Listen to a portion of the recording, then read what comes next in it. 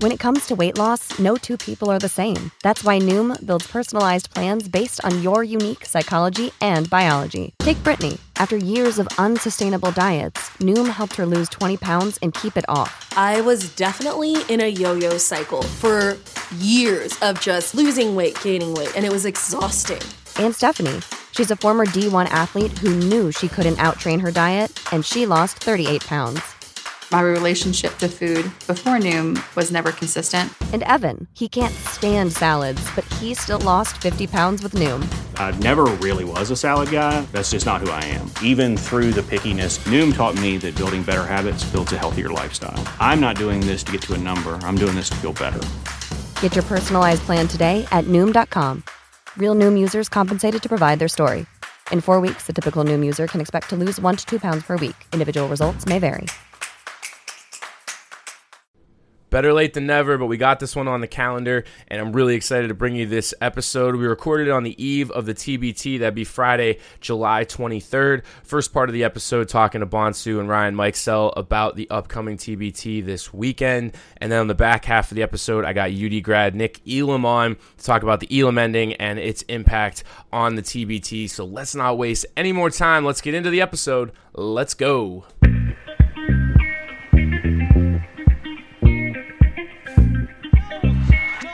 Somebody get a shot up at the buzzer. It's good!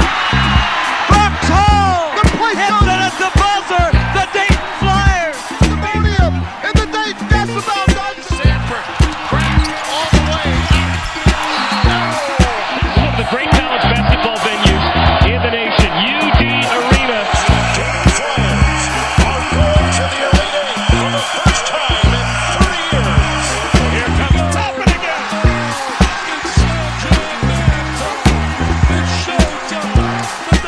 You're listening to Talking Out Loud, still the #1 podcast in the Atlantic 10 and among all Dayton Flyers basketball fans everywhere. The only podcast on the internet consistently reminding you to wear red and be loud. Hey, here come the Flyers. Hey, here come the Flyers. Hey, here come the Flyers. Hey, here come the Flyers. Hey, here come the Flyers. Hey, here come the Flyers.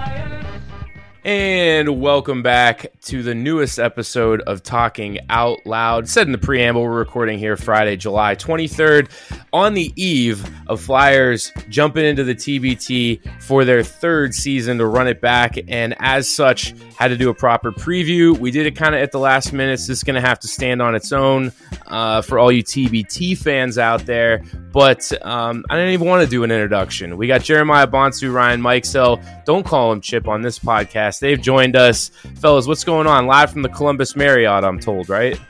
Yes, sir. Penthouse, Bonsu. We're in Bonsu's penthouse.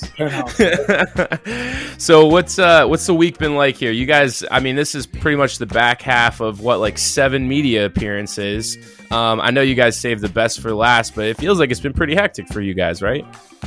Yeah, it's been a lot more since I'm used to. Since at least college, I've never been this busy before with just media and practicing, twice a day walkthrough stuff like that. So it's been good though. It's been good to catch up with the guys and kind of figure this thing out before we get into the tournament.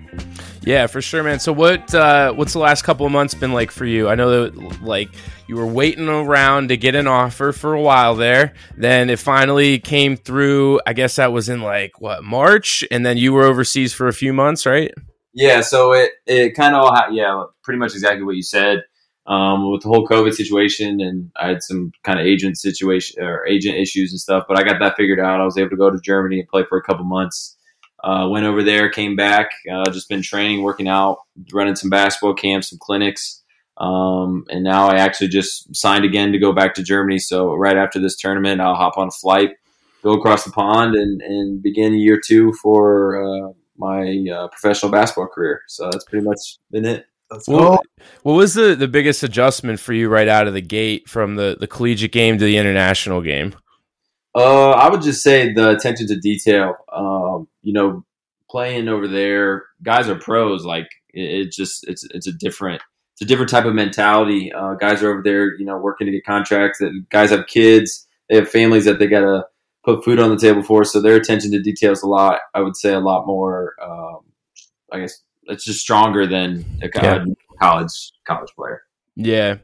And then on the other side of the fence, I was going back and forth with these guys to set up the podcast. We wanted to do it last week, didn't work out. Try to do it this week, had to get it in on Friday. And I was in the DMs going back and forth with Bonsu, and he gave me a reply. And then about 24 hours later, his profile picture changed, and I went, that looks a lot like the Duquesne logo. What the hell is that about? Sure enough, found out a couple of hours after that, we got a new job. So now we're going to see you this upcoming season. What's been going on in your world, man? This is a new development here. Let's tell the people what's going on with you. Yeah, so I finished up as a GA at Arkansas, and, I was just kind of going through looking for jobs, and Duquesne, I had a buddy who worked there already, and it was close to home. It was in the Atlantic 10, and it's just an opportunity to compete with the program that I know what they can do possibly because I've been in this league, and I know where I can help them out a whole lot. Yeah, definitely. And did you have any exposure with Dave Harper at UD, now the athletic director at Duquesne? Was there a connection there or no? No, I actually didn't. I knew a guy who I worked with in Dallas, and he kind of had always told me the whole year, like, hey, man, would you be interested? And so I knew a lot about their program. I knew Coach Dan brought a little bit. Mm-hmm. It happened really quickly. Position opened up. They're like, hey, it's yours if you kind of want it. And so I was there. But I talked to Mr. Harper already when I got there. We had a nice long chat, actually. Yeah, there you go. He loves Dayton, and he's been doing a great job at Duquesne. Hats off to him. Me being from Pittsburgh, I have some context to the situation. The athletic department for years at Duquesne didn't spend a whole lot of money, and they didn't prioritize athletics. Then, they had kind of organizational shift or an administration shift, and they brought in Dave from UD, and now, we're 5-6 years down the road now. They got a new athletic center, or rec center rather. New arena over at Duquesne. So it's all on the up and up. And, I applaud you for making that move, man. It's on the other side of the aisle from us here in the conference. But as a dude from Pittsburgh, my brother went to Duquesne. It's hard for me to knock the choice, man. So we're going to be following along with you. And I hope that, it works out. But before that all happens, we got no. The Bonsu revenge game. We will have the Bonsu revenge game, and then you can come back on the podcast before we play Duquesne. So that's good radio right there. I'm telling you. That's good marketing. Yeah, you know how it goes around here. I'm all about just making good radio. In that same breath, TBT coming up tomorrow is at 3:00 Eastern in Columbus. So the schedule, guys, you've been around practicing for about a week now. What's coming out of practice? I mean, who's talking shit? Who's getting buckets? All that good stuff. You guys have kind of been in it now for a few days, so there's got to be something to report back, right? We'll give you the coach's side of it. Bonsu can take that. Yeah, exactly. Well, from a coach's side, I think that we have a very physical team. And very quickly with Trey, it's obvious, but you got Trey, you got Devin Scott, Kendall Pollard, even Jordan, Brandon Spearman, and then CJ Walker, who we picked up, is very physical as a point guard. So that's where we know our bread is butter, to say, Yeah.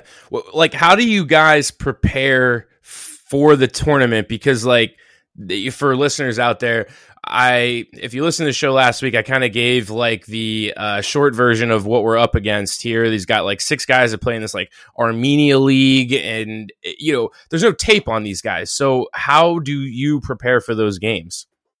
Well, the way Joey and I wanted to do the practices was get the guys to playing as much as they could together, and then kind of make it collaborative, and say, hey, we want to put this in, we want to do this. What do you guys think about it? What are you comfortable with?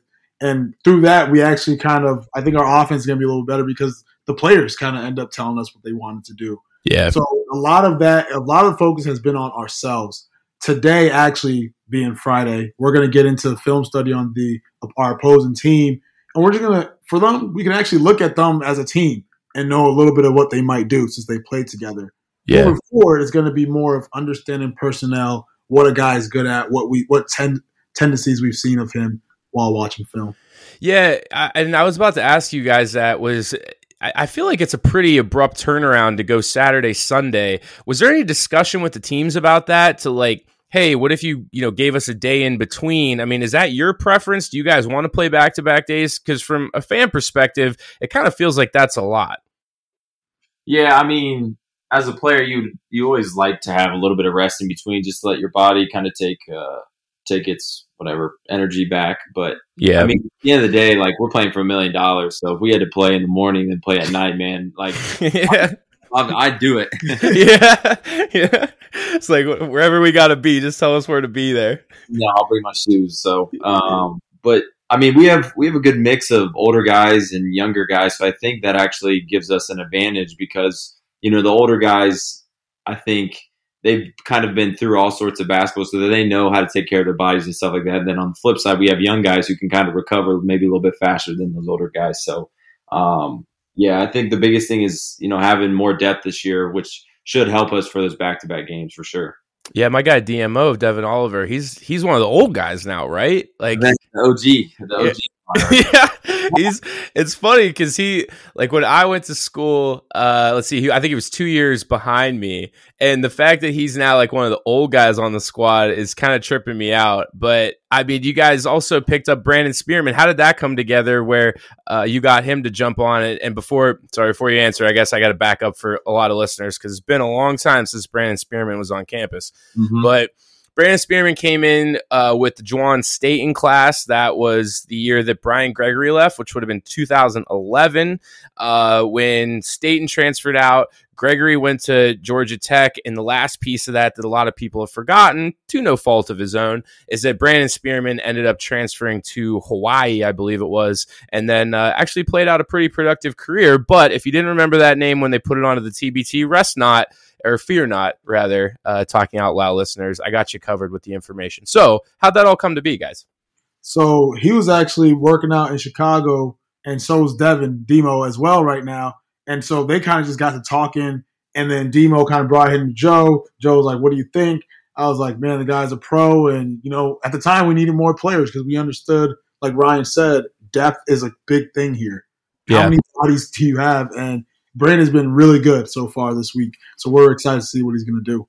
Yeah, man. Like you said, just having another motor in there, just having guys be physical, right? Was it weird to get to play some pickup games at the Rec? What was that about? Coach, too, Brandon, he's really smart about a game. Like, he's a vet, man. Yeah, I believe it, man. He's been around for a while. But yeah, playing at the Rec, was that weird? You guys got to basically kind of have the Rec to yourself, play some pickup games. Is that a little bit different to be back on campus again? Yeah, it was really weird. There wasn't too many people there, obviously, with it being summertime, not a lot of students on campus, but it was fun just to be around the campus. A lot of the older guys haven't been back in a while, so just kind of taking it all in with them. Them talking about old stories they had going around campus and whatnot. So it's been fun. It's been a joy for sure. Yeah, and like on that same note, I think that's one of the reasons why this tournament has kind of taken off for the fans because, in the summertime, like you said, not a lot going on, not a lot of people on campus. There's not a whole lot of reasons to, throw on your Flyers gear. And I think, me personally, I think it's pretty cool that like tomorrow's, end of July and we're going to turn on a game that Flyer fans, really care about. And, I don't know, do you guys feel that same way? I know you're playing for $1 million, but at the same time, is it kind of cool to have something that, and especially you, Bonsi, like you created this basically from nothing. And now here it is, we got 1,000 people are going to listen to this podcast. We have people showing up at Milano's, just like have autograph session with you guys. It's on ESPN tomorrow. I mean, I know my feed's going to be going crazy with the same people on Twitter, always talking about Dayton hoops. But I guess the question is, like, have you now appreciated how much of a snowball that you originally packed and now it has all that momentum where it's kind of turned into a very tangible thing? Well, honestly, I'll never forget the first game when we walked out. Joe and I walked out because we were really nervous to see what it was going to look like and how we were going to be. And we actually had a player who showed up 20 minutes before that game started. So we were super nervous. And when we walked out and we saw the fans, like, we were kind of looking at it like, this is kind of going to be wild. Like, yeah. And each year has been crazier. And for me, the best part of it, honestly, has been this is more of a sappy spiel thing because of like how I've been busy with Arkansas and COVID happened. Kind of, I was taking the charge in the beginning, and to see Joe, the way he picked it up and put a lot of work and time into it, the events we've had, the accommodations we've had for the players, it's tremendous. Like, we're not just trying to, oddly enough, we're not just trying to like have a little summer pickup team. Yeah. Where you get together. Like, we're coming back and it's like, year 3, okay, like, hey, we know what to do now. Like, this is our shit, kind of. Like, let's go. Yeah, Ryan, have you felt that too, where like last year, maybe with how weird it was in COVID, maybe there was a little bit more of a laissez-faire attitude to the whole thing, and then this year, it's like the fans are going to be there. Like, have you kind of felt it too in the practices and how seriously the guys have taken it up to this point? Yeah, for sure. I mean, with COVID and stuff, we had a lot of guys who weren't even playing basketball before the tournament. They just that's a good point. Gyms and stuff like that. Like, I think dudes were telling me they were in their basement dribbling for like 25 minutes a day. They couldn't even put shots up and stuff. So, like, I mean, obviously just having, access back to the gyms and guys working out. I mean, there's definitely a business-like approach to this. Like, we're not here, like Bonsu said, we're not here just to play pickup. I mean, there's really good teams here, really good players. So you have to be ready to play. Otherwise, you're going to go out there and lay an egg. And, we have a really talented roster this year. And like he said, Joey and Bonsu, they've done a great job of just preparing us this week, setting up all sorts of events. The situation we had on campus with the dorms and, them paying for our meals and using the rec. And we had a nice situation at Orion, the sports medicine facility. Mm-hmm. So it's been awesome. It's been very businesslike, very, we're there to win $1 million. We're not there to just, go out there and lay an egg type deal. Yeah. Bonsu, has it been easier to like prepare now that you guys actually have funding? Because if I recall, did we do like a Kickstarter off of Twitter last year or something like that? Like, I remember trying to like raise funds for you guys, and then this year like have all the schools like approval and shit. Do you remember the first year, man? Like, I was like, hey, the GoFundMe, like we were like, hey man, hit him with it. It was. We did. I remember we did the initial podcast just because we wanted to get the word out. Like that was the only reason we did the show, and then it ended up being like a big thing. You've been here from the start, man. Now look where you're at. And honestly, one of the things is Orion Sports Med, like what they've been able to do for our guys. Our guys are going and getting treatment every single day from NBA trainers in an NBA facility. Yeah, that's awesome. And that's through like a partnership. And like you said, it's just those little small things. It's kind of crazy. But I'm interested to see where it keeps going, because if we have more and more success, who knows, there's a reason why they brought the finals to Dayton, by the way. Yeah. Did you guys get any backstory to that, or were they just kind of like, hey, we know that there's going to be 5,000 or 10,000 people at this final, so we're going to have it in Dayton? Did you have that conversation, or did you kind of get it afterwards? I don't know if I'm allowed to talk about this, but I'm gonna go ahead and talk about it. Go for it. That's what I'm all about here. Okay, like, and if it's something that you're not allowed to say, then you can just like after. This is why it's great to have an independent podcast. If it ends up being something, you can just be like, oh yeah, that was just satire. I just made that up. Go on. Yeah. Well, this may or may not, but we'll see. Whatever. But 2 years ago, after actually the first year we did it, they were just like blown away by Dayton fans. They were like telling us like, wow, this is great. And then it was like, hey, like we want to have it at UD Arena. So the whole lead up into COVID, that was so upsetting. It was going to be at UD Arena last year too. Yeah. And so that was kind of almost going to be like the second year with the new renovations? Mm-hmm. Yeah. It would be great. They were so excited for it. And so we were just kind of really bummed out because we were like, oh man, like what if they don't like have it there anymore? What if they just want to do one site? Like last year, whatever it was, but they've always wanted to do UD. They love the fans. We have sold the most tickets here at the Columbus Regional by far. That was Aaron Kraft told me that yesterday. Oh, really? Yeah. And so they know what's coming down the pipe here. Well, Aaron Kraft definitely knows what's coming down the pipe with Dayton fans because we still give it to him on Twitter, and that game happened 7 years ago. So that's like one of those jokes that's never going to die on Twitter. Just like Ohio State says something, I guess we better send him the picture of Aaron Kraft laying on the floor. Is he as nice of a guy as everybody says he is? Because that's all you ever hear about him. Sadly, yes. Yeah. Yeah, man. A great guy, actually. Yeah, that's all I ever hear about it, which is, I think that's what makes the joke so funny is that, like, Dayton fans love dumping on him, but, like, the only thing you ever hear about him is, oh, yeah, like, stand-up guy, great guy you'd bring home to mom. The reality was he should have been a Flyer in the first place. He knows it. Exactly. That's exactly right, man. But your point's well taken, man, about the snowball and support, and I tell people this all the time with the radio show. Like, I just kind of started doing this on top of like blogging because I thought it was fun, and it was just kind of like, oh, let's have this irreverent podcast. It's not necessarily the polished version of WHIO, right? And then, you know, some people would reach out to me and, hey, we want to sponsor the show. Milano's reached out to me. Hey, we want to get involved. I had local businesses reach out to me. Hey, you know, we want to help you out. And that's how it went, man. And you saying that just kind of reminded me of my own path here, because that's how it's been for me, right? Like, it's a small thing. I know it's just like a little radio show, like, who cares, right? But I've had all these people along the way in Dayton that care about the program and having coverage that have given me like these little steps to get to where I am. And, you know, I kind of owe a lot of it to them. And I think you guys are just doing it on such a greater scale, right? Because there's just a ton of money now behind the team. There's a lot of backing. There's treatment you guys can get. You can practice at the rec.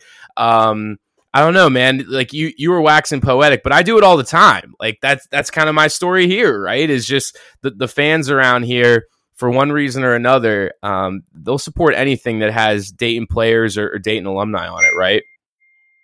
Sorry, that was Joey texting us about team meeting. But that's all right. I'm leaving that in. I'm not going to edit that out. We can keep on rolling through it. 100% with that field, man. These fans are amazing. Oh, yeah, I'm gonna have to get on top of that. Tell Joey to wait till after the interview. He big time me, so he's gonna have to wait. That guy, he's big. He's Mr. Dayton right now, honestly. I bet. Yeah, but the fans are great. You know, Ryan can tell you. He walked into Warped Wing, and I made the joke when we were walking in. I told Trevor Thompson, I said, hey, we're about to walk in with, like, Ryan. Like, this is going to be a big deal. Yeah, we're with Ryan Mikesell, bro. He made a joke, and I kid you not, it took Ryan 40 minutes to come sit down with us. Am I lying, Ryan? Go ahead. Yeah, I was talking to people. That's what I thought. It's awesome, man. It's super special. Like, the fact, I remember just at Milano's, I was talking to Demo. I was sitting right next to him. I was like, this is unreal that these fans come out and still support us after, you know, years we played at Dayton. You know, like, it's just that's what makes the whole university so special to just be a part of. Like, just the alumni base, the fans itself. It's awesome. Yeah, man. And, you know, it's that's just one of those things you get. That's why it's funny, you know, when you go back to town, it feels like you're going home, you know? And I know you're like from the area, you know, being from up north a little bit, but even so, you know, I feel that same way. Like, when I go back for a radio show or just even go back for a game, it just kind of has that feeling like I'm going home, or, you know, we're going to see a game at home. It has that aura around it.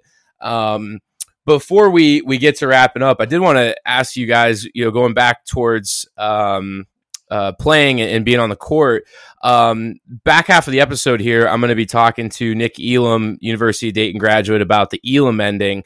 How do you guys prepare for that? Or, like, I know you don't want to tip your cap too much the day before the game, but like what is the process to prepare for something that basically no one has experienced in their playing career before outside of this tournament? Do it from a player's perspective first. Yeah, sure. Awesome, man. Like, just being a part of it last year, winning on a bucket. Like, when I hit that 3 in the corner last year, it's such a good feeling, because that's exactly how you feel in an open gym setting, man. Like, you hit that bucket and then it's game. Like, you don't have to like if you're up a lot of points, you don't have to worry about just running the clock down. Like it forces every team to keep playing. And then on the flip side, like we've been a part of it when we played that Illinois team. Like we started pressing a little bit. They started hitting some threes. They started to come back, and then you're kind of panicking a little bit. So it just adds another dynamic that obviously we've never been a part of. So from a player's perspective, I love it. I think it's a great idea. I think it's great for the game. From a coaching side, I think the best thing to have to prepare for it is players who have been part of it. Yeah. Because like you said, there's no other way to describe that. There's no other way to describe getting a breakaway dunk to end a game and you're upset because you're like, whoa, we really lost this game. Yeah, seriously. There's no way to describe how the first year against Mid-American Unity, we basically needed to get a stop for 8 straight minutes. Yeah. Oh my God. Yeah. And then we almost still lost the game. Yeah. And then the other thing you do is you have conversations about how important possessions are throughout the game. So you can't start wasting a possession thinking, oh, I got to get my shit off right now. So I'm going to go ahead and go one-on-one this possession early in the game. It doesn't matter. No, it matters because there's a limit. Because then at the end of the game, all of a sudden, one team doesn't need the same amount of possessions you need to try to win the game. So every possession matters. You have those conversations. You rely on players who have been there before. And then when it comes down to calling sets and plays late in that game, you have to have a team that knows what they're going to do. Can't just play one-on-one. Yeah, and, the more that I've watched this in the TBT, and Ryan, you kind of hit on it, it's almost like there's less preparation for the end of game situations because there is no situation, right? Like you are going into the Elam ending just saying we have to get buckets, we have to respect possessions. And then when the Elam ending happens, the intensity ramps up, but your strategy doesn't necessarily change. Is that kind of right? Yeah, I mean, that's exactly right. You've seen games, even this tournament, where teams kind of go away from what they've been doing the whole time. Those last 8 points, a player may think he can try to take over, and he tries to kind of play a little hero ball. And in all reality, I think the best tactic is to just keep playing your game. You got up where you were doing what you do best, so why would you go away from that? So, I'd say that would probably be the biggest thing. Well, I'll share this with you guys, and unfortunately, I've also shared it on the next segment I'm going to do with Nick Elam. But I think this is good information for you guys now that you're on the show and the game's tomorrow. So they had a graphic up about the percentage splits of how the Elam ending has ended each time in the TBT, and this is 8 years of sample set data. Okay, so my question to you guys is, what percentage of Elam ending games have ended on a 3-pointer all time? And that's your trivia for tonight. Bonsu, you can go first. I'd say 40%. Ryan? That's good. That was kind of what I was thinking too. I'm gonna go 30%. Are you serious? You should have gone high, man. 47% of games end on a 3-pointer. 32% end on a 2-point bucket, and 22% end at the free throw line. Now, that was pretty interesting all time, but in this year's TBT, as of Sunday, I didn't see the games on Monday and Tuesday, so they might have updated this graphic, but as of Sunday, 67% of games were ended on a 2-point bucket. However, 1 in 4 ended on a dunk or a 3-pointer. So the 2-point buckets was just like shots and buckets, and then dunks were a separate category, right? But 1 in 4 games ends on a 3-pointer or a dunk, and only 2 games so far have ended on a free throw. So do with that information what you will, fellas. Those are just the facts, okay? Analytics. Yeah. I don't know if you can do anything with that. I just felt like I had to share it with you guys so that you know what the breakdown is. But no hero ball, all right? No hero ball. No. Hey, Dayton Twitter, call out all players who play hero ball on our team in the mentions. Like no matter what, win or loss, call them out, please. At Flyers TBT, call them out. Yeah, call him out, especially if it's Ryan. Come on. All right, so recording here on Friday, wrapping up with Ryan Mikesell and Jeremiah Bonsu before the TBT tournament. What's tomorrow look like, fellas? Like, what's the day before the game look like? What do you guys got planned from the morning until the early afternoon when you start at 3:00? I think right now our schedule is tonight we have kind of like a film session, just wrap up some stuff for the game tomorrow, and then in the morning, I don't know if we're going to have some sort of walkthrough or not. Wake up, get some breakfast, then get ready for an early game at 3:00. Yep. That's it. Yeah, so, they'll do the wake up. We'll decide between film or a walkthrough. Might do both. Might just do one or the other. And then Joey and I are going to watch the games, a couple of the games earlier before ours, and then 3:00 will be on you pretty quick. Yeah. The main thing is we want to just make sure these guys have no distractions and just kind of are comfortable the night before. For sure. And there's some games tonight too. You guys going to be able to pop those on? We're going to be probably doing a little bit of late night think tank here. Thinking that we can reinvent the wheel. Yeah, absolutely. Yeah, we started this recording like early in the afternoon on Friday, and the TBT is actually already underway. Do they have you guys all staying in the same place, or you got different hotels? I think this is the same place. I think it's the same place. Maybe like one more hotel, but we've seen a lot of teams, a lot of different guys. Hotels. So. That's always got to be weird, right? Like you go neck to neck with them for an hour, and then you just like got to roll up to the hotel, see the same dudes. Yeah. Well, how about yesterday, the 3-point contest? I'm sitting there talking to this guy. I have no idea who he is. He's one of the rebounders for a player, and I couldn't find out he's a rebounder for Zip 'Em Up. Team. Yeah. And, I had been nice to him, blah, blah, and then we go head to head. Winner goes to Dayton, and immediately right after, like my first comment was, "Yeah, that's why Dayton beat Xavier." It's like, dude, we were friends. Like, not like 10 minutes ago, we're friends. Yeah, you laid it on him real quick there. Yeah. So last question I have for you, Bonsu. This third year, we talked about how it's kind of come from nothing. But do you have like a best story or a best moment, or like a person that you met through the TBT that kind of stands out in these 3 years now? Yeah, well, my favorite part of it, and I say it all the time now, is if you're around me and when I was on the team, there's no way you would have said Daryl and I were friends or Trey and I were best friends, although Trey and I were road roommates. Mm-hmm.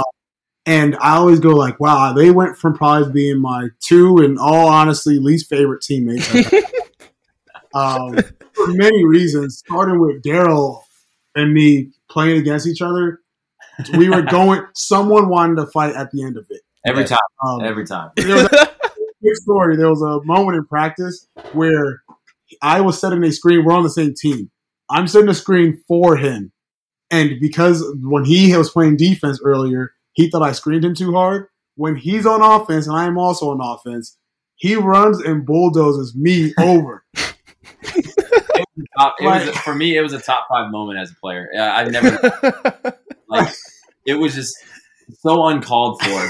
And this was like everyday type of stuff. Like you couldn't make it up. Yeah, you could not make this up. It was so funny. And then me and Trey, we're road roommates. Blah blah blah. Trey's mad at Coach Miller. I think it was actually a practice where he got kicked out for like a little bit. And for some reason, I was always the one that someone wanted to like fuck up on the screen. Like I was the guy, like just go fuck him up.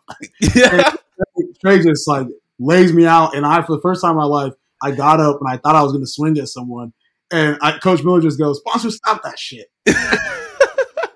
But back to the real thing is those two guys are like my favorite guys here. Yeah, and seeing their maturity is insane. And that's been the best part is literally those two guys. Said about Daryl after year one, and then Joe last year, all he would talk about was, man, you got to see Trey now. Like you got to be around Trey now. And being around Trey again is awesome, man. So that's been the best part. And then also seeing my new least favorite teammate of all time, Ryan Meixell. Yeah. So to start, this is I'll just give the listeners something kind of funny. So to start the week, Bonsu literally came out to me and said, "Ryan, I'm just going to scream and yell at you the whole week, literally for no reason at all. Like, just for the fact that I haven't seen you in a while and I haven't been able to like mess with you or pick on you. So we would just be like doing something random. I think it'd be tying my shoe and he'd just yell at me, cuss me out for no reason. So that's the type of relationship we have. So he's always been a great friend in that regard. I'm always there for you when you need me. Yeah, and good thing you guys had Trey on the team, because otherwise, I don't know what you were doing for dinner last night. It looked like his mom came through with the meals, right? Yeah, big time. Yeah. Big time. Shout out Mama Landers, man. She was big time with the meals. How's the Landers cooking? Let everybody know. Oh, 10 out of 10. She's giving me some spice and some flavors I've never experienced before. Well, I think that's the place to leave it for tonight. I saw that on Instagram, and I knew that was the great place to leave it. You heard it right here. The best cooking in Dayton, Ohio, is at Trey Landers' house from his mama. Sure. Once again, Ryan Meixell, Jeremiah Bonsu here on Talking Out Loud. The game tomorrow, which is Saturday, July 24th. It'll be at 3 o'clock Eastern at the Covelli Center on the campus of Ohio State in the Columbus Regional. Guys taking on BC Vahakni City for the chance to play the winner of who's the winner of the game you guys are playing? Wolfblood in Category 5. What's that? NC State and Miami, right? Yeah, and the U. Yeah, there you go. All right. Well, final thoughts, guys. Get them out right here. Ryan, you can go first. Nah, man. Just tune in if you can't go to the games. If you're at the game, wear red and stay loud. I think I said that right, didn't I? Yeah, you did. Yeah, you got it right this time, man. I appreciate that. Now I don't even have to do it. Bonsu, what do you got for us? Final thoughts, man. I appreciate you coming on again. Man, final thoughts is proud of the way you kind of built this up, man. Like you went from a guy just on Twitter to the face of kind of Dayton Twitter basketball. So good job, bro. I appreciate that, man. It is definitely weird from time to time when I'm at Dayton and people will like say hey to me that I do not know. That's always very weird. And then people will say shit like, oh, it's weird that I'm talking to you because usually you're in my car speakers. You ever considered that before, that like people are listening to this like in their car speakers? Because that's very weird for me. Like I'm just you're a part of the institution now. I guess they may not want you to be. Yeah, I think that's a double-edged sword. I don't know if they want me to be either, but pretty soon they will. Trust me, okay? Yeah, people wait till you make it big. Yeah, but we press on either way, and I appreciate having you guys on. So that's Ryan and Bonsu. Check them out tomorrow at the TBT, or if you listen to this afterwards, whatever, they'll be on again. Stick around. We got Nick Elam on the backside of the hour here. This is Talking Out Loud with your boy Sully.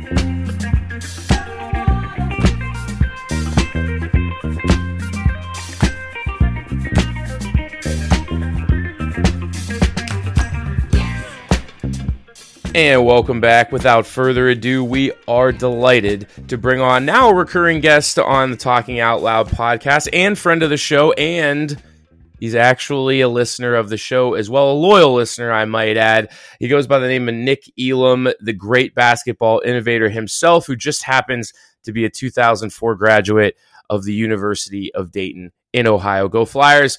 Nick, it's great to have you on the show for a second time, man. This is your season. I dare to say this is like your tax season for accountants, right? Like this is it for you. TBT season is like as high as it gets, right? Well, it's great to be back on the show. Yeah, this is awesome. We're right in the thick of TBT right now, and also right in the thick of Canadian Elite Basketball League, which is a professional league that uses the Elam ending. So right now, I mean, over the span of the summer, I mean, we're going to have 100 plus games using the Elam ending, right here. And right now I'm just getting to enjoy it and kind of absorb it all. And then once the games are over, then I'll really take a deep dive and break it down possession by possession, make sure that the format's working the way it's supposed to. But yeah, so far it's looking great. Yeah, we call that crunching the numbers. You're going to go back to the lab, crunch the numbers, and see what happens. Most of the listeners, I think, on the show are familiar with the Elam ending. If you're listening to this podcast, you probably have some familiarity. But to give you the quickest refresher that I can that's fit for radio, at the first stoppage under the 4-minute timeout, in a second half of a basketball game. The winning team score, you add 8 points, and then that gives you the target score. So if the game is 60-52, the first team that gets to 68 would win that game. Simple as that, right? I mean, when you explain it to people when you're in passing, it's really that simple, is it not?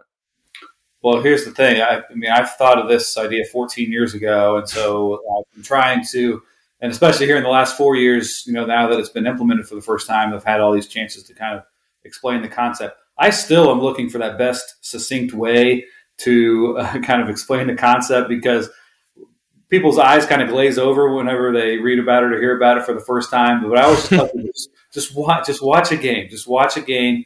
You'll see how simple it really is, what it's intended to do, and how it works. And that's when people are sold on it, when they actually see it in action. Yeah, I would agree. If you want to use that elevator pitch that I just made for you, you go ahead and clip that after I release the podcast, and then you can just hit play. I'll get listeners, and then you'll have a really good framework for how to explain it in 10 seconds. So feel free. Go ahead. No copyright laws on Talking Out Loud podcasts.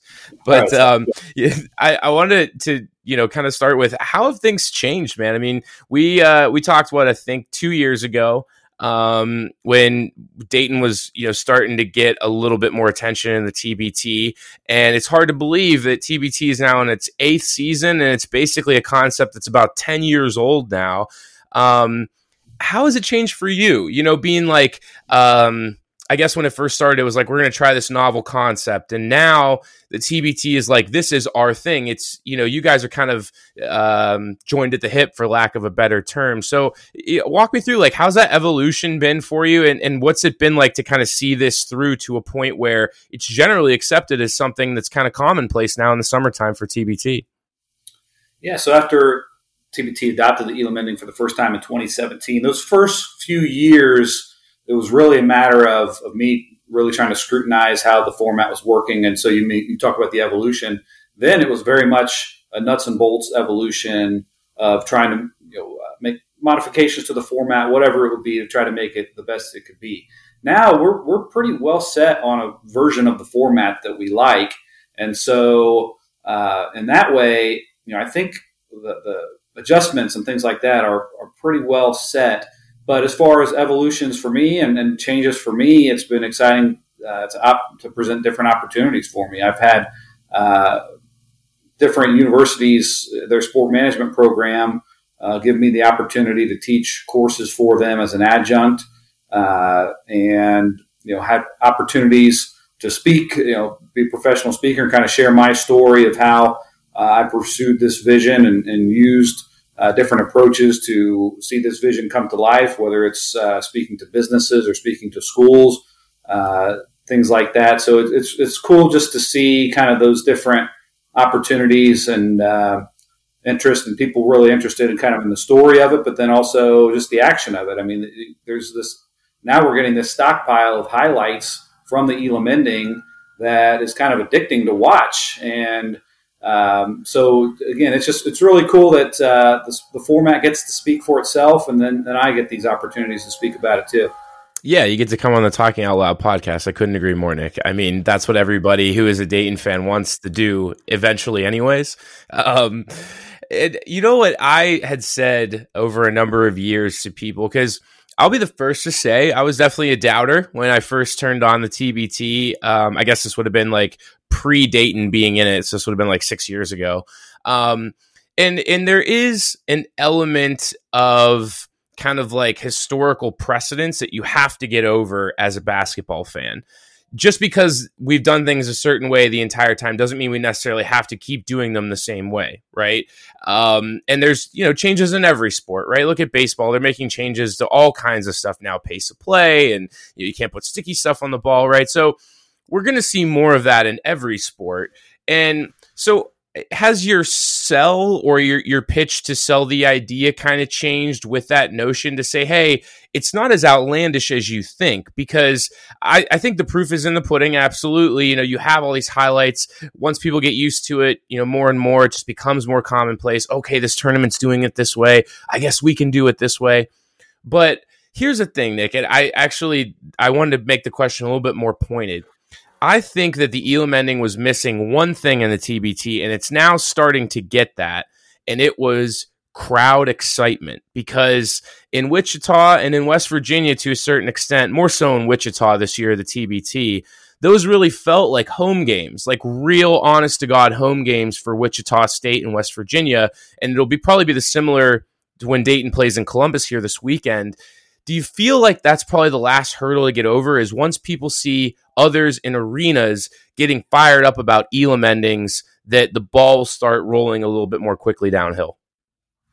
So I'll say a lot of things there. One is nobody has to apologize for being skeptical of the idea, because even I was initially skeptical of it. When I first thought of this idea in 2007, I really started to research it and explore it from the standpoint of I was trying to figure out what was wrong with it, why it wouldn't work. Because I figured there's got to be some flaw, some reason why it wouldn't work. But as I explored it over weeks and months in 2007, I finally sold myself on the idea. And then it was a matter of reaching out to people in the basketball world. You mentioned the element of change. And I think people underestimate just how often rule changes occur in various sports, including basketball. They change the rules every year, big and small. And so it's not, it's really not out of the ordinary to propose changes or accept changes in basketball. And then you mentioned that element of home crowds. I think that is really important, because when I envision this, I picture those packed gyms for a college basketball game or NBA game, what it might look like and sound like, and we're really starting to see that. And even in Charleston, Wichita was great because the home team won and it created that great celebration. In Charleston, it was beneficial in a different way, because we saw like the home teams, the Marshall alumni team, the West Virginia alumni team, lose heartbreaker games where the home team lost, and fans still walked away saying, "Hey, it's too bad our team lost, but man, Elam ending, that's really exciting." So even the losing fans still walked away with a favorable perception of the format, and I think that's a great endorsement. I appreciate two things on that last bit. Number one, that you gave me a hand wave again for being skeptical, because you're right. I think a lot of people go into it being skeptical, and I was no different. I just have to set that caveat for my listeners, because somebody will inevitably call me out and be like, what, Sully, one time you were a hater. And I was, definitely. And the second thing is, I'm glad that you're starting to get the unpredictability of the podcast business. You cannot help, listeners, when someone has to go blowing leaves right in the middle of a recording session. It is what it is. You're just going to have that background noise, but we press on nonetheless. And all this to say, I've heard a lot of the detractors still that are out there. And the biggest thing that I hear from people is, do you really want the game to end on a free throw? I hear that all the time. I'm sure you do, right? And I've started to take more and more receipts about the people that have beef, because just like you, I want to understand, if you are still hesitant to adopt this kind of ending, I would like to know why. So, digging into the numbers, as I often do on this show, to date this season in the TBT, and this was as of Sunday, so I didn't count the games on Monday and Tuesday of this past week, recording on Thursday. So in the games, I believe you said there was like 28 games so far. We have seen 2 games end on a free throw. That's 8%. 3-pointers and dunks account for 1/4 of the endings, and 2-pointers accounted for 2/3 of the endings so far in the TBT. Okay. Lifetime numbers, TBT, lifetime numbers of the TBT involving the Elam ending. 22% of games have ended on a free throw. 47% have ended from a 3-pointer, and 32% have ended on a 2-pointer. Nick, do any of those numbers surprise you? I mean, is that kind of what the analytics have showed you year over year over year is kind of supposed to happen? Yeah, so I project that over a large sample that we would see about 15 to 20% of games in on a free throw. And if you incorporate this year's games, then we're right in that range.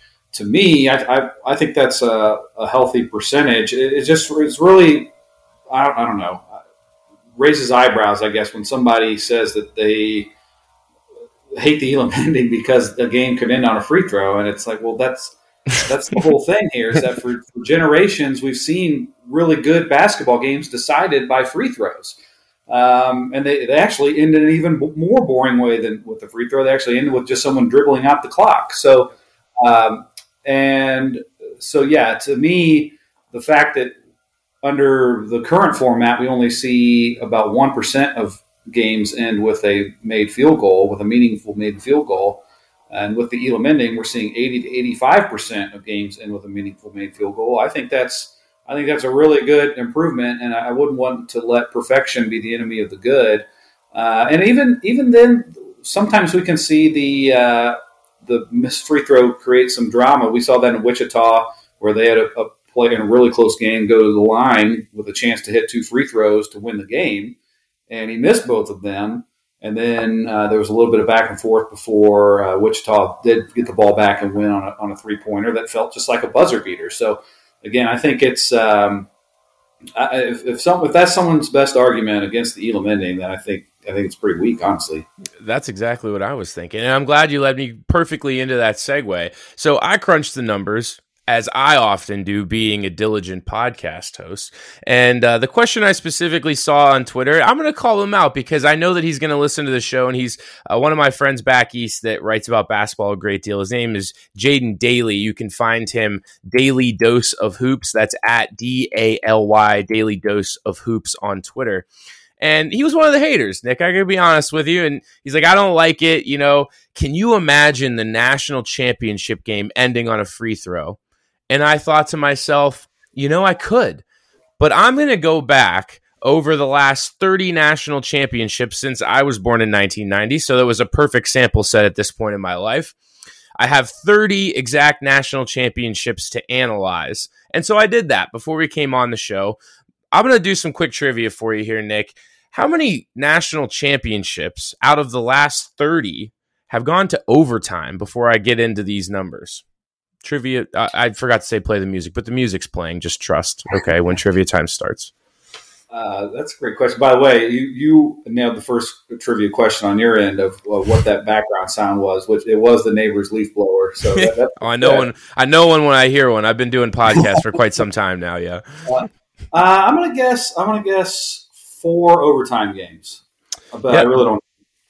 There has actually been 3 overtime games in the last 30 years. So we are due for one every 10 years.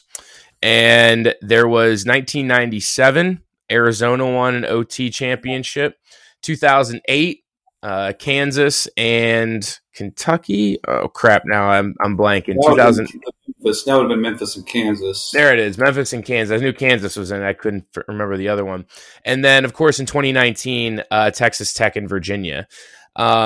So getting further into the weeds, now, listeners, this isn't scientific, okay? But I did a general estimation of games that ended with teams dribbling out the clock for 10-plus seconds.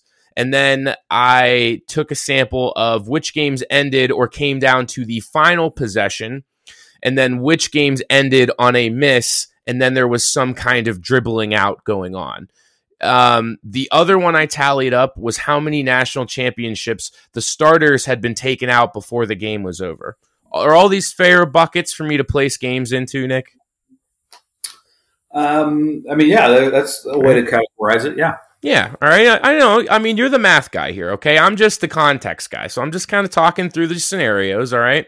So out of the 30 national championships dating back to 1990, there was dribbling out for 10 seconds or more in 16 of those 30 games. That means more than half of the national championships have ended with a deficit that dictated that the team, winning or losing, was going to dribble out the clock for 10 seconds or more.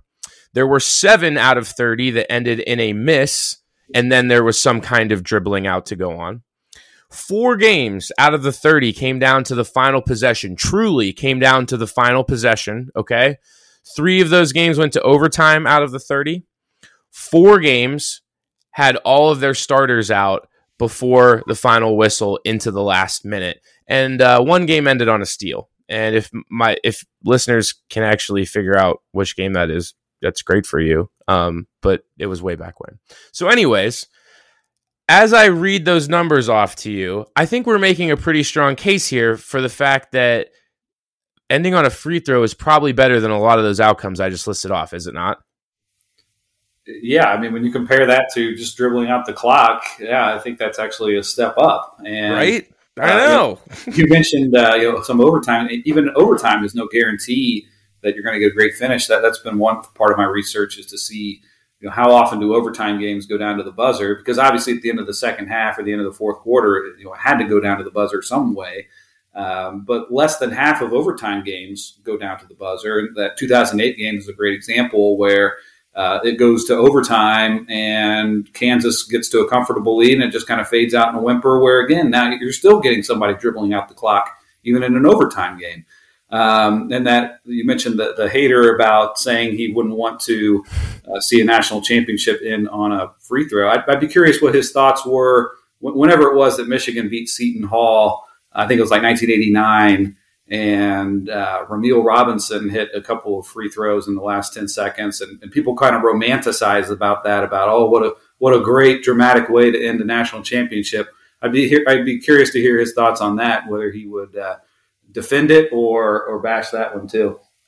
Yeah, I just thought as I was going through here that it was really interesting. Like, if you had asked me how many national championships came down to the final possession, I probably would have said like 8 to 10, but it really isn't that way. And I determined final possession as, 3 points or less with a chance to tie or win, with the ball in last possession, right? I mean, I think that was a pretty standard one. But to round this out, and in fairness, because you said, like, okay, when we get to overtime, you're not guaranteed a great finish. That's true. However, you still had to get to overtime, which means it came down to the last possession. Do you know what I mean? Like, I didn't want to split that hair, because when we're talking about the Elam ending, it's very finite, and technically there is, an extra level of drama for a team getting to the end of regulation and tying. So it's like, all right, I didn't want to put it in the same bucket as the rest of the things. I just wanted to call out the fact that, like, 3 out of 30 games went to overtime. So we're not even talking about a large sample set anyways.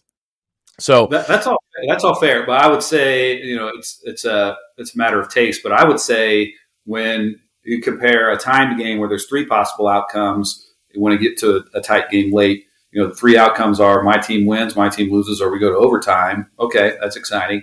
But then you play to a score. There's only 2 possible outcomes. My team wins or my team loses, and the ending is, the ending is imminent, and you get rid of that third neutral option. I think it raises the stakes. I really do. Mm-hmm. I think it raises the excitement when you know that there's no way out. There's no safety net here. This game is going to be decided right here, right now. Yeah, absolutely. Wrapping up talking to Nick Elam, founder of the Elam Ending, here on Talking Out Loud. Nick, what's been your favorite part of this whole progression of taking this idea from, a beer drinking idea on the couch to something that's actually in practice? I mean, it's been, like you said, almost 15 years now. Like, what's been the best part for you? I think the really cool thing is because, I have to think back for that, especially that first 10-year span of 2007 to 2017, where it was just me out there, like, proposing this idea and trying to door to door this idea. I'm out there on an island, and now there's a lot of times I don't need to say anything. These games speak for themselves, or I overhear people, I overheard people in a restaurant in Charleston. I overhear people in the concession stand line who don't, they have no idea who I am. Things like that. Talking to each other, kind of explaining the idea to each other and why they like it. And even then you kind of hear some of that skepticism or whatever. But still, it's not like just hate. It's like, like that's kind of cool. And I don't know. It brings up great discussion and debate. So it's nice to kind of be able to just sit back on the sidelines a little bit and just listen to other people debate it and let the games play out rather than having to be, I guess, the spokesperson for this format. Have you ever jumped in, like, being at a bar and overheard and be like, no, actually, that's not correct. That's not actually how the element. You ever jump in like that? Not yet, but it's probably only a matter of time. We'll see. As you go to all the TBT games, and I mean, I guess if you're having dinner around the arena after the game, like, people are going to be talking about it. So I figured, one of these days you're not going to be able to help yourself. Yeah, and it's fun. Yeah, this a couple of nights ago, my girlfriend and I were at a restaurant called 1010 Cafe and in Charleston, and we could overhear the guy at the bar talking to the bartender, like, "Man, you got to check out this Elam thing, man. It's crazy. So here's what you do. You know, at the 4-minute mark," and so he just goes on from there. And it's like, yeah. So I'm listening. It's like, yeah, he did a pretty good job explaining it. I don't think I could have said any better myself. I'm just gonna sit back and enjoy my dinner. When you start dating someone for the first time, how does that get brought up? Like, how do you dip your toe into those waters? I think listeners are very curious. Yeah. Well, I don't put it out front. No. Something about that seems kind of. You'd be scaring women away, Nick. I'm gonna be honest with you. You got to hold it till like date 3 or 4 at the least. Whenever it does come up, I mean, there's a lot of innuendo and laughs about that, and then I mean, we just kind of talk about the journey a little bit, and it kind of depends. It depends a lot on the level of interest and knowledge that they have in basketball, of kind of how the discussion goes from there. But yep, I'm fortunate that my girlfriend now she is really enjoying it. We had a great time in Charleston. She'll be there in Columbus and Dayton, so it's really cool. We're all just deep down, we're all just guys trying to impress our girlfriend, right? So whenever I see these games play out really well and have an exciting finish, that's always cool because your girlfriend's impressed. Well, I asked because I've climbed this mountain before as well. When you start dating someone, you don't lead with, "Hey, guess what? I have a college basketball podcast." That's just not how you're going to bring them back to the house. But I gotta wade through these waters too. So I was kind of curious if you handle it the same way I do, and it sounds like you do. But I never want to come out of the gate and be like, you know what? I actually do this cool college basketball podcast, and future girlfriend, I'm going to go to a college campus like 6 nights a year to do this radio show. It's not my strongest lead, so I had to actually. Exactly. Yeah, you have to. You always have to wonder if it falls flat, that they might not be as impressed as you want them to be. I learned that the hard way a long time ago when I started on the Reds grounds crew. I thought it was way cooler than any of my dates did, and I learned pretty quickly just not even to mention it. And if it happens to come up, we can talk about it. But so you're telling me you cut grass all day? Pass the potatoes, please. It's hard out here. It really is. It is hard out here. And I guess I always think it's funny when I talk about this kind of stuff with people. Is how much they want to know. So like, I think you should use this. Okay, you can take this from me, but if somebody asks you about like the Elam, what do you do? Oh, you came up with a basketball ending. I usually say, you want the short version or the long version? Because my girlfriend is one of those people that'll just like tune me out if the story's too long. So then I can make up in my mind, okay, let me give them the short version. So for you, it'd be like, oh, it's just a different kind of way that you end a basketball game, and a few different tournaments have adopted it. And that is enough of a nugget where the person can say, oh, really? Like how? And then that opens the door for you to explain, or to be like, oh, okay, I got it. Yeah, sure, different ending, whatever. See, you can kind of weed out how much people want to hear. That's my advice. That'll work a lot better than what I normally do. So, let me take you back to March of 2007. That's exactly right.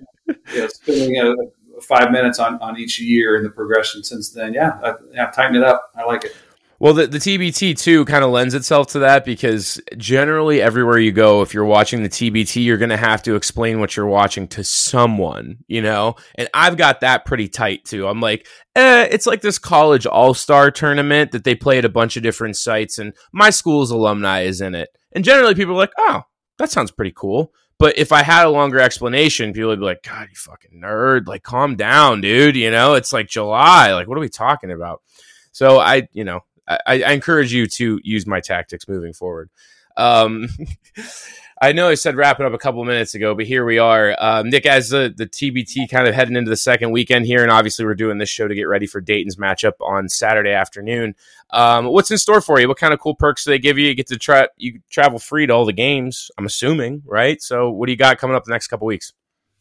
Yeah, so like I had told you before the interview, just got back late on, I guess, technically it was Thursday morning from Charleston, and then Thursday evening headed back over to Columbus. We're in the team hotel or TBT hotel there close to Covelli Center where they'll be playing the games. And then for Dayton, I had the option to stay in the hotel, but my parents live in Centerville, so I'll just crash at my parents' house while it's going on there. But sure, they treat me well. There's always a lot of warm exchanges. There's really a lot of hugs going around because people in TBT, I communicate with them throughout the year, but it's only around this kind of few weeks that I actually get to see them in person. So they've made my life better, and I hope that I've made their product better. And so there's a lot of goodwill there. So it's always exciting to see them. It's fun to see the teams and just all the different. At the hotel bar, you'll see the teams, you'll see the broadcasters, you'll see the referees, you'll see TBT people all just kind of hanging out with each other and enjoying a drink. And so it's a cool dynamic, I guess. That I don't know if I would really compare it to anything else. It's very unique. Yeah, especially with the teams like, being alumni guys and not seeing each other for a long time or coming back over from Europe or what have you. Who's the coolest person that you've met throughout all this? Do you have like one that stands out or one story that stands out? Getting to meet Chris Paul was really exciting. I met him in 2019 at TBT Championship in Chicago. He had a team that he had entered in TBT that year. Now, they did not make it to the final, but he was such a fan of TBT and the Elam ending format that he wanted to be there. And so I got to meet him and chat with him a little bit. And little did I know at the time, and I'm thinking back to the summer of 2019, little did I know that he was talking to Adam Silver about trying to get the Elam ending implemented into the NBA All-Star game, and that came to life in 2020 and 2021. Yep. And so that's just really exciting for me because in his position as the president of the Players Association, he can't just propose different little pet ideas of his. If he's going to the commissioner and pushing an idea like that, that means that he's got the backing of many, many players at the highest level of play in the world who really are intrigued by this format. And so that just makes it really cool to think about not only how far this project, this concept has come up to this point, but to think about future possibilities for it. And I don't have any idea how this story ends for me or for the format, but I just see it continuing to take these baby steps forward, and it's a blast seeing it continue to grow and move forward. Well, we look forward to kind of taking that journey with you, man, and hopefully, we get this opportunity to catch up every year, so that we can follow along, and that's the best part for, I know, me and fans of our program, in our tiny little corner of the internet, that every time this gets brought up, we get to do that thing where you go, hey, did you know that guy went to the University of Dayton? People go, really? He did? Yeah, he sure did. So we're going to be along the journey with you, man, and as always, I love having you on the show, and it's great to catch up with you here in the summer, and hope to be doing it again soon. So thanks for taking the time to come on the program. I loved it. Thank you. That's Nick Elam, creator of the Elam Ending, and that will also do it for our show tonight. Really appreciate you sticking around until the bitter end, and so I'm going to reward you, fair listener, with a great song. Since I released this podcast on Friday, I'm in a Friday kind of mood, and I chose a Friday kind of song. It's Don't Stop Till You Get Enough by Michael, and so on behalf of Ryan Mikesell and Jeremiah Bonsu and our special guest, Nick Elam, all graduates from the University of Dayton, I am Sully, reminding you that there are only 2 rules this weekend. You wear red, you be loud, and we'll catch you next week.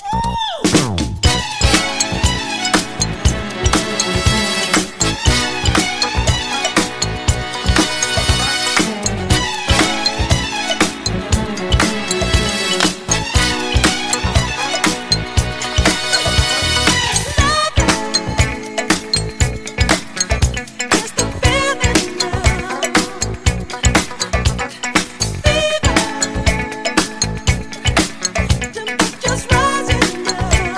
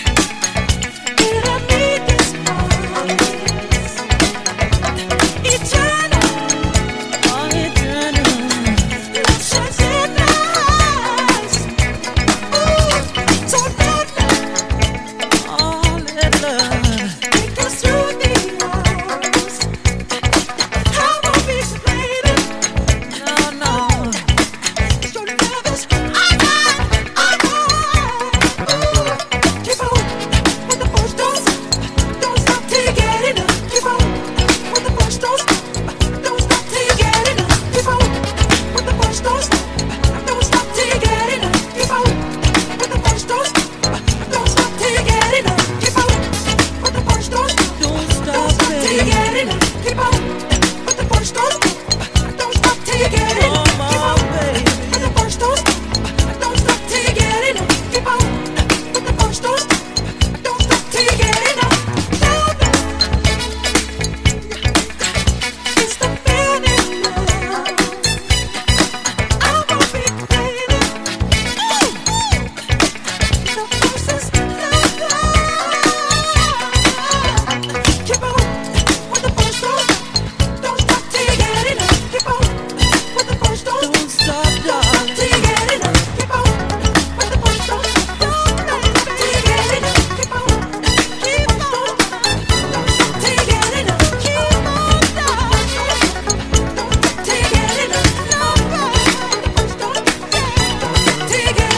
Keep on, darling, don't stop till you get it. No, the first dose. Till you get it. Never will come with that choice. Till you get it. Till you get it. Till you get it. Keep on, the first dose. Yeah. Till you get it. The first dose. Yeah. Till you get it. Keep on, baby. Till you get it. Keep on, get it. First dose.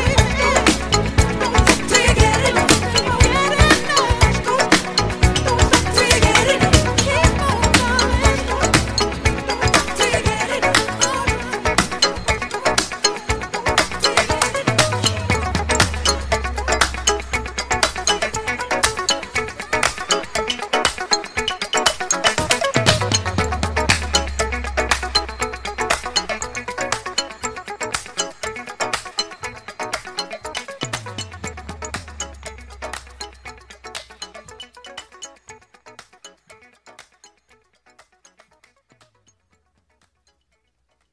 Save big money when you start your next project today at Menards. Check out our great selection of garage and utility lighting options. In stock, ready to take home today. We carry everything to help you illuminate whatever project you're working on. Shop garage and utility lighting products in store at your nearest Menards. You can also view all of our entire selection of lighting options today on Menards.com. Save big